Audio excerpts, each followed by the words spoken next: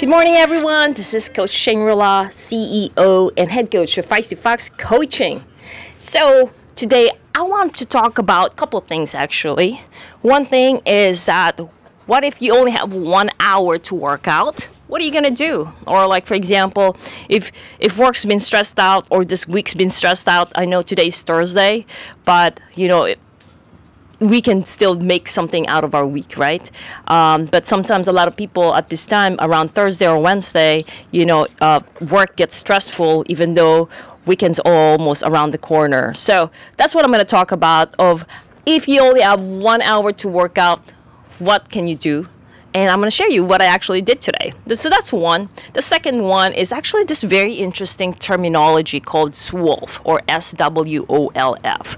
One of my Feisty Fox athletes actually asked that during our Q&A coaching call, and I thought I'd share that here because it's been I've been seeing actually this word terminology, SWOLF, in some other groups, and a lot of other people have their own opinions. But so based on my research and my experience, and also with my with the coaches I've worked with, I'll share to you what we think about SWOLF. Okay, so first today. So what I did today actually, it's very easy run. I know that I have a zone 2 run, and but I just want to be free. When I say free, I want to be free of expectations. And since I already have zone 2, hey, why not have actually a Garmin? So I didn't have a Garmin during my run today. And guess what? I also did not have anything in my ears or like I'm not listening to anything. I just really want to be free. I want to start where like when I was starting to run, like I had no idea what all this race is about. And instead, I just run. And I wanted to take myself back there in a way that I would just run, enjoy the cool breeze, and feel so free.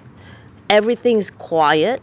There's no worries, there's no concerns, but instead I allow myself to actually just think of all the positive things about my day, what's coming up, and just how happy I am, and also just just breathing that cool air while I do exercise, while I start sweating, right?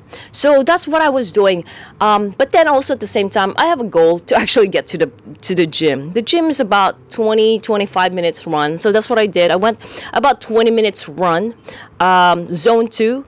And once I get there at the gym, I specifically worked on my glutes and my calves. So I just actually have about 20 minutes. So I really want to focus and be intentional of my 20 minutes workout at the gym. So at the 20 minutes workout, I did a Bulgarian squat splits and also deep squat using the Smith machine. So the Bulgarian split squat, you got to make sure that you actually know how to do it. It's one of those complicated ones for others, and form is definitely important. Okay, so unfortunately, I cannot really show you or demonstrate you through this podcast, but what you want is that to keep your hip stable as you go up. Some people, especially in Bulgarian split squat, the hip is a little down, and then so you want to have your hip square and stable, especially when you're going up, and you have to really feel your glutes working. With the Bulgarian split squat, it's most likely you're gonna hit those glutes. That's why I like about it. Like it's no doubt I'm gonna hit my glutes, and I really want to work it out. So I did 12 reps and using weight, wherein I could actually, like at the beginning of the first few reps, I could feel that my glutes are already working. But then once it comes to like at the 8th rep, I could feel that I really, really, like it's getting hard. Like it's really, really hard already. By the time 10, like every rep, like it's hard. But when it gets hard, what I do is that I focus more onto the form, and actually I make sure that I'm actually inhaling and exhaling. Because if you don't, you're going to be in trouble. You could end up fainting because you're not having the oxygen go to your brain, to your muscles. So you want to make sure you're inhaling and exhaling. If you're new to weightlifting, make sure to take breaks. You don't need to be, it's not like a race that you got to be continuous, right? You got to make sure you do it gradual, okay? So I go do that 12 reps, and the next thing is that I do deep squats. On the deep squats, I did 15, and then I add a little bit more weight, just very little, and it's something that I'm actually comfortable, okay? Sure, you expect yourself that you will work hard on this one. If you're not working hard, then that means, why even do lift weight, right? So another thing is that, so I was doing that and very minimal rest. And then what I wanted to make sure also that I mentioned is what we call a mind-body relationship.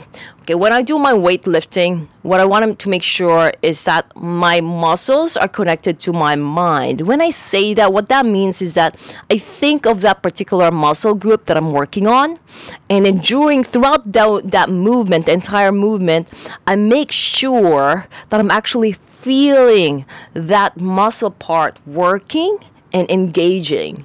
If you are not feeling it, most likely you're not doing the right form, okay? And also because I did not want to waste my time. I want to make sure that in every movement, I'm feeling that work on that glute. Okay, does that make sense? I hope so. Because I've had that in the past wherein, I would spend so much time at the gym and not really knowing why I'm even doing it, right? So first, you got to understand what kind of exercise you're doing, understand how to actually execute it properly. And the next thing is for you to actually think of that muscle group, because that would make a big difference. It's more of like intentionally lifting weights. That's what I call it.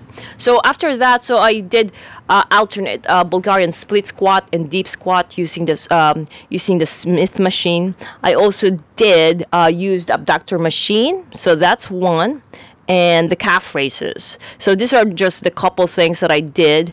So I did that, and then I made sure that I took about 5 minutes to basically stretch out those muscles that are really tight. So for example, my glutes, my lower back, I stretch it out, especially if you're sitting for a long time in front of the computer, or you have a long drive, you want to make sure that you take care of your back. Okay, so other things that you can actually do, there's the cat pose, child pose, there's the cobra, and also the downward dog. So you want to you want to decompress those spinal column, so that, because when you are sitting on a chair, your spinal column tends to collapse at the bottom, and so you need to be decompressing it, because it's gonna hurt, especially if you're just sitting all day long. My suggestion is actually to set an alarm,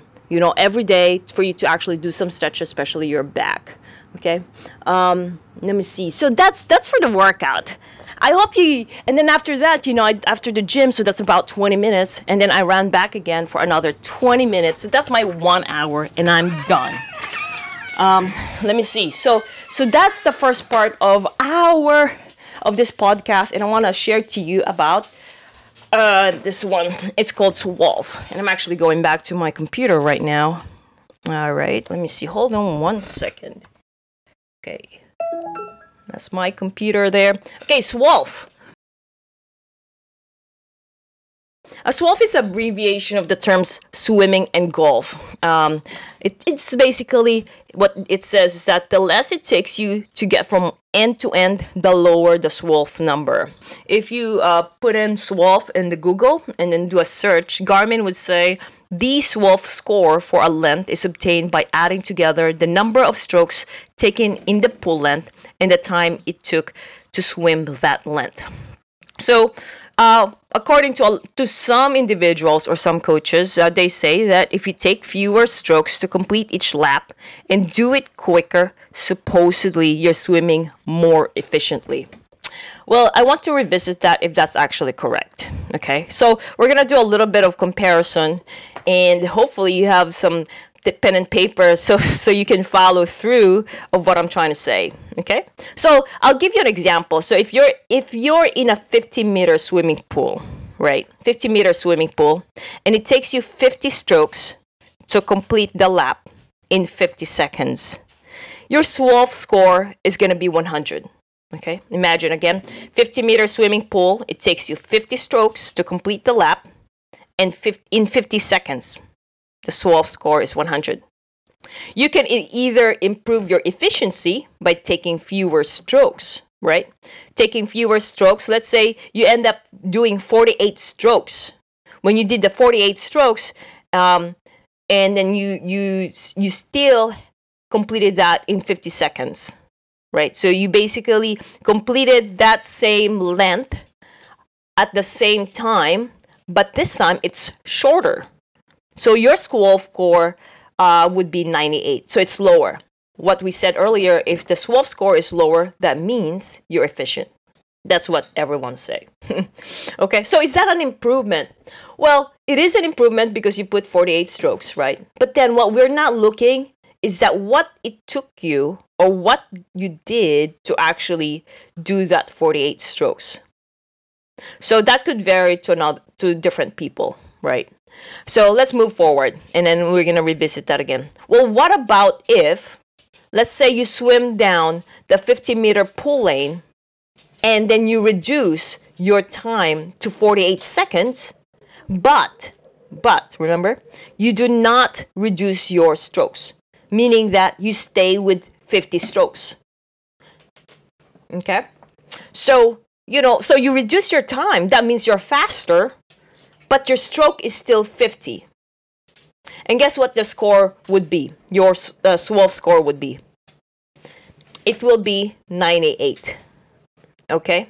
Which would be seen to be more efficient, right? So, earlier, so even though you did not reduce the number of strokes, but you got faster, your score is still the same when you actually have 50 seconds time, but you have lesser stroke. With SWOLF, what we're not considering is the physiological response to decreasing the SWOLF. Let's say the heart rate. Okay?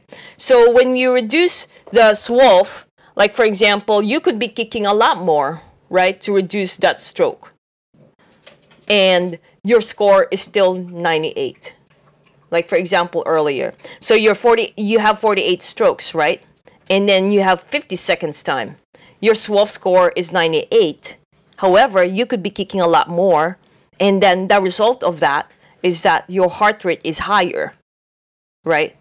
But at the same time, let's just say that you did not kick more. Instead, you maintain the 50 strokes and you still have 48 seconds time. Okay.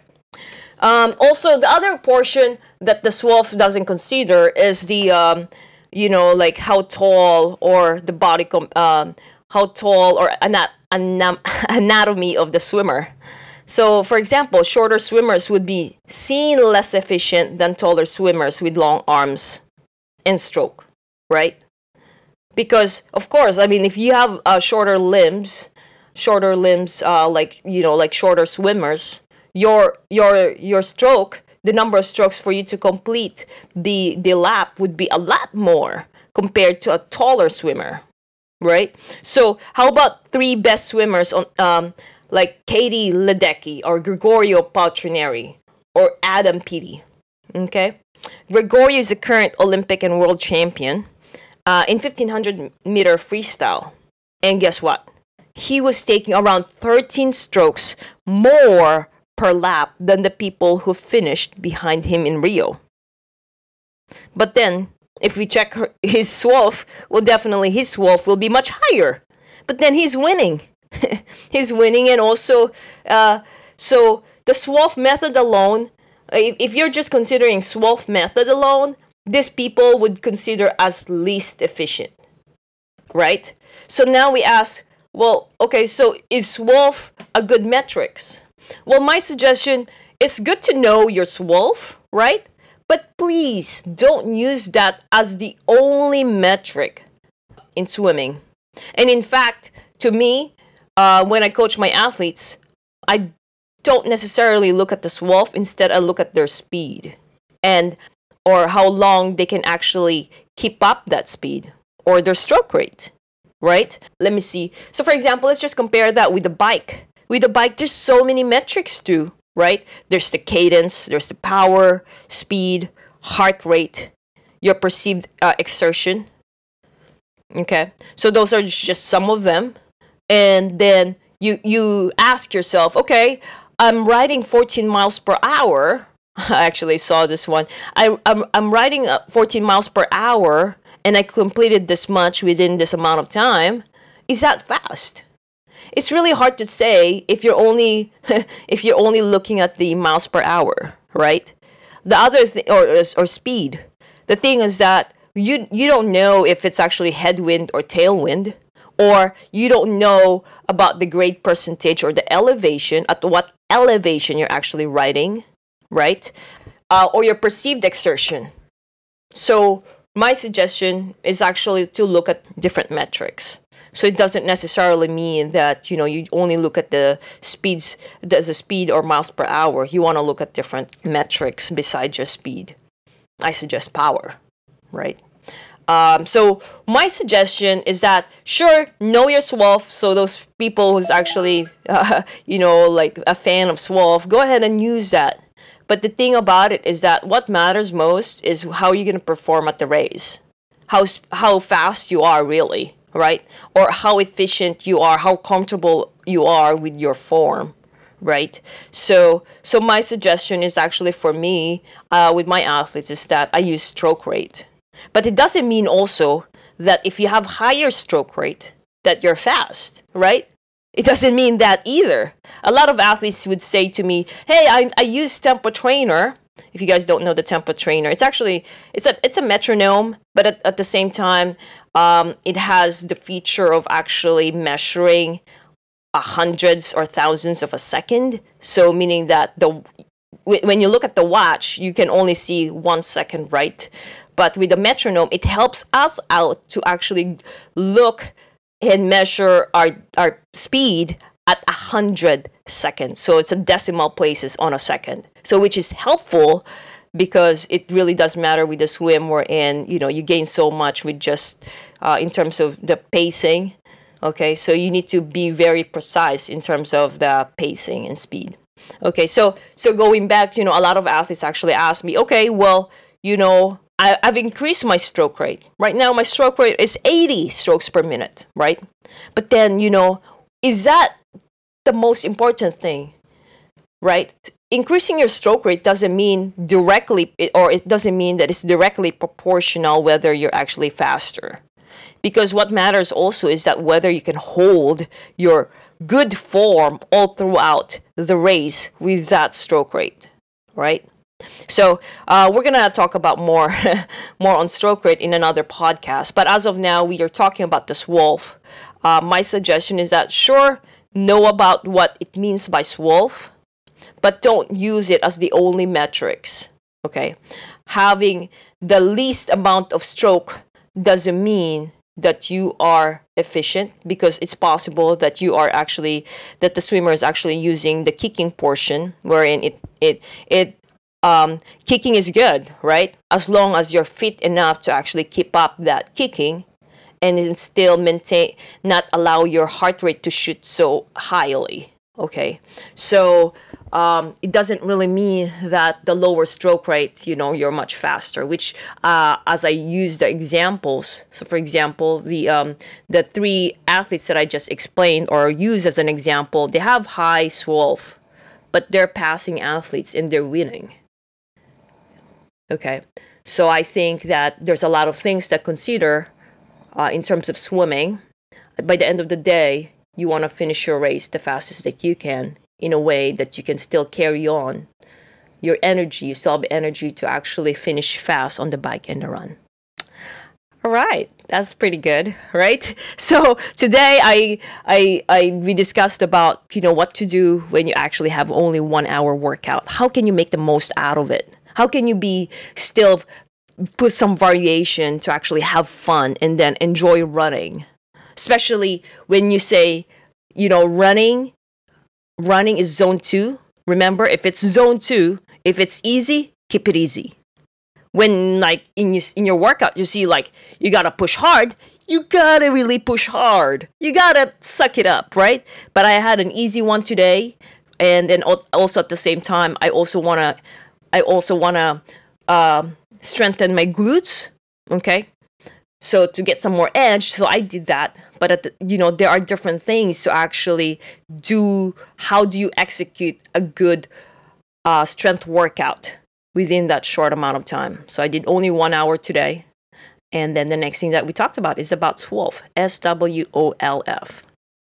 I hope you learned a lot today. I hope this one pumped you up today, and that you share our podcast, Feisty Fox Fire, to your friends, because it's free and you can learn a lot more. And my intention actually is to help so many athletes as possible through this platform. And if you want more of this one, I invite you to actually join us in Feisty Fox Coaching on Fire Facebook group. So that one is also free, and I'm already answering questions of athletes. We have a team of support there. We have a great positive community. So I hope I see you there. You guys have a great day. Bye.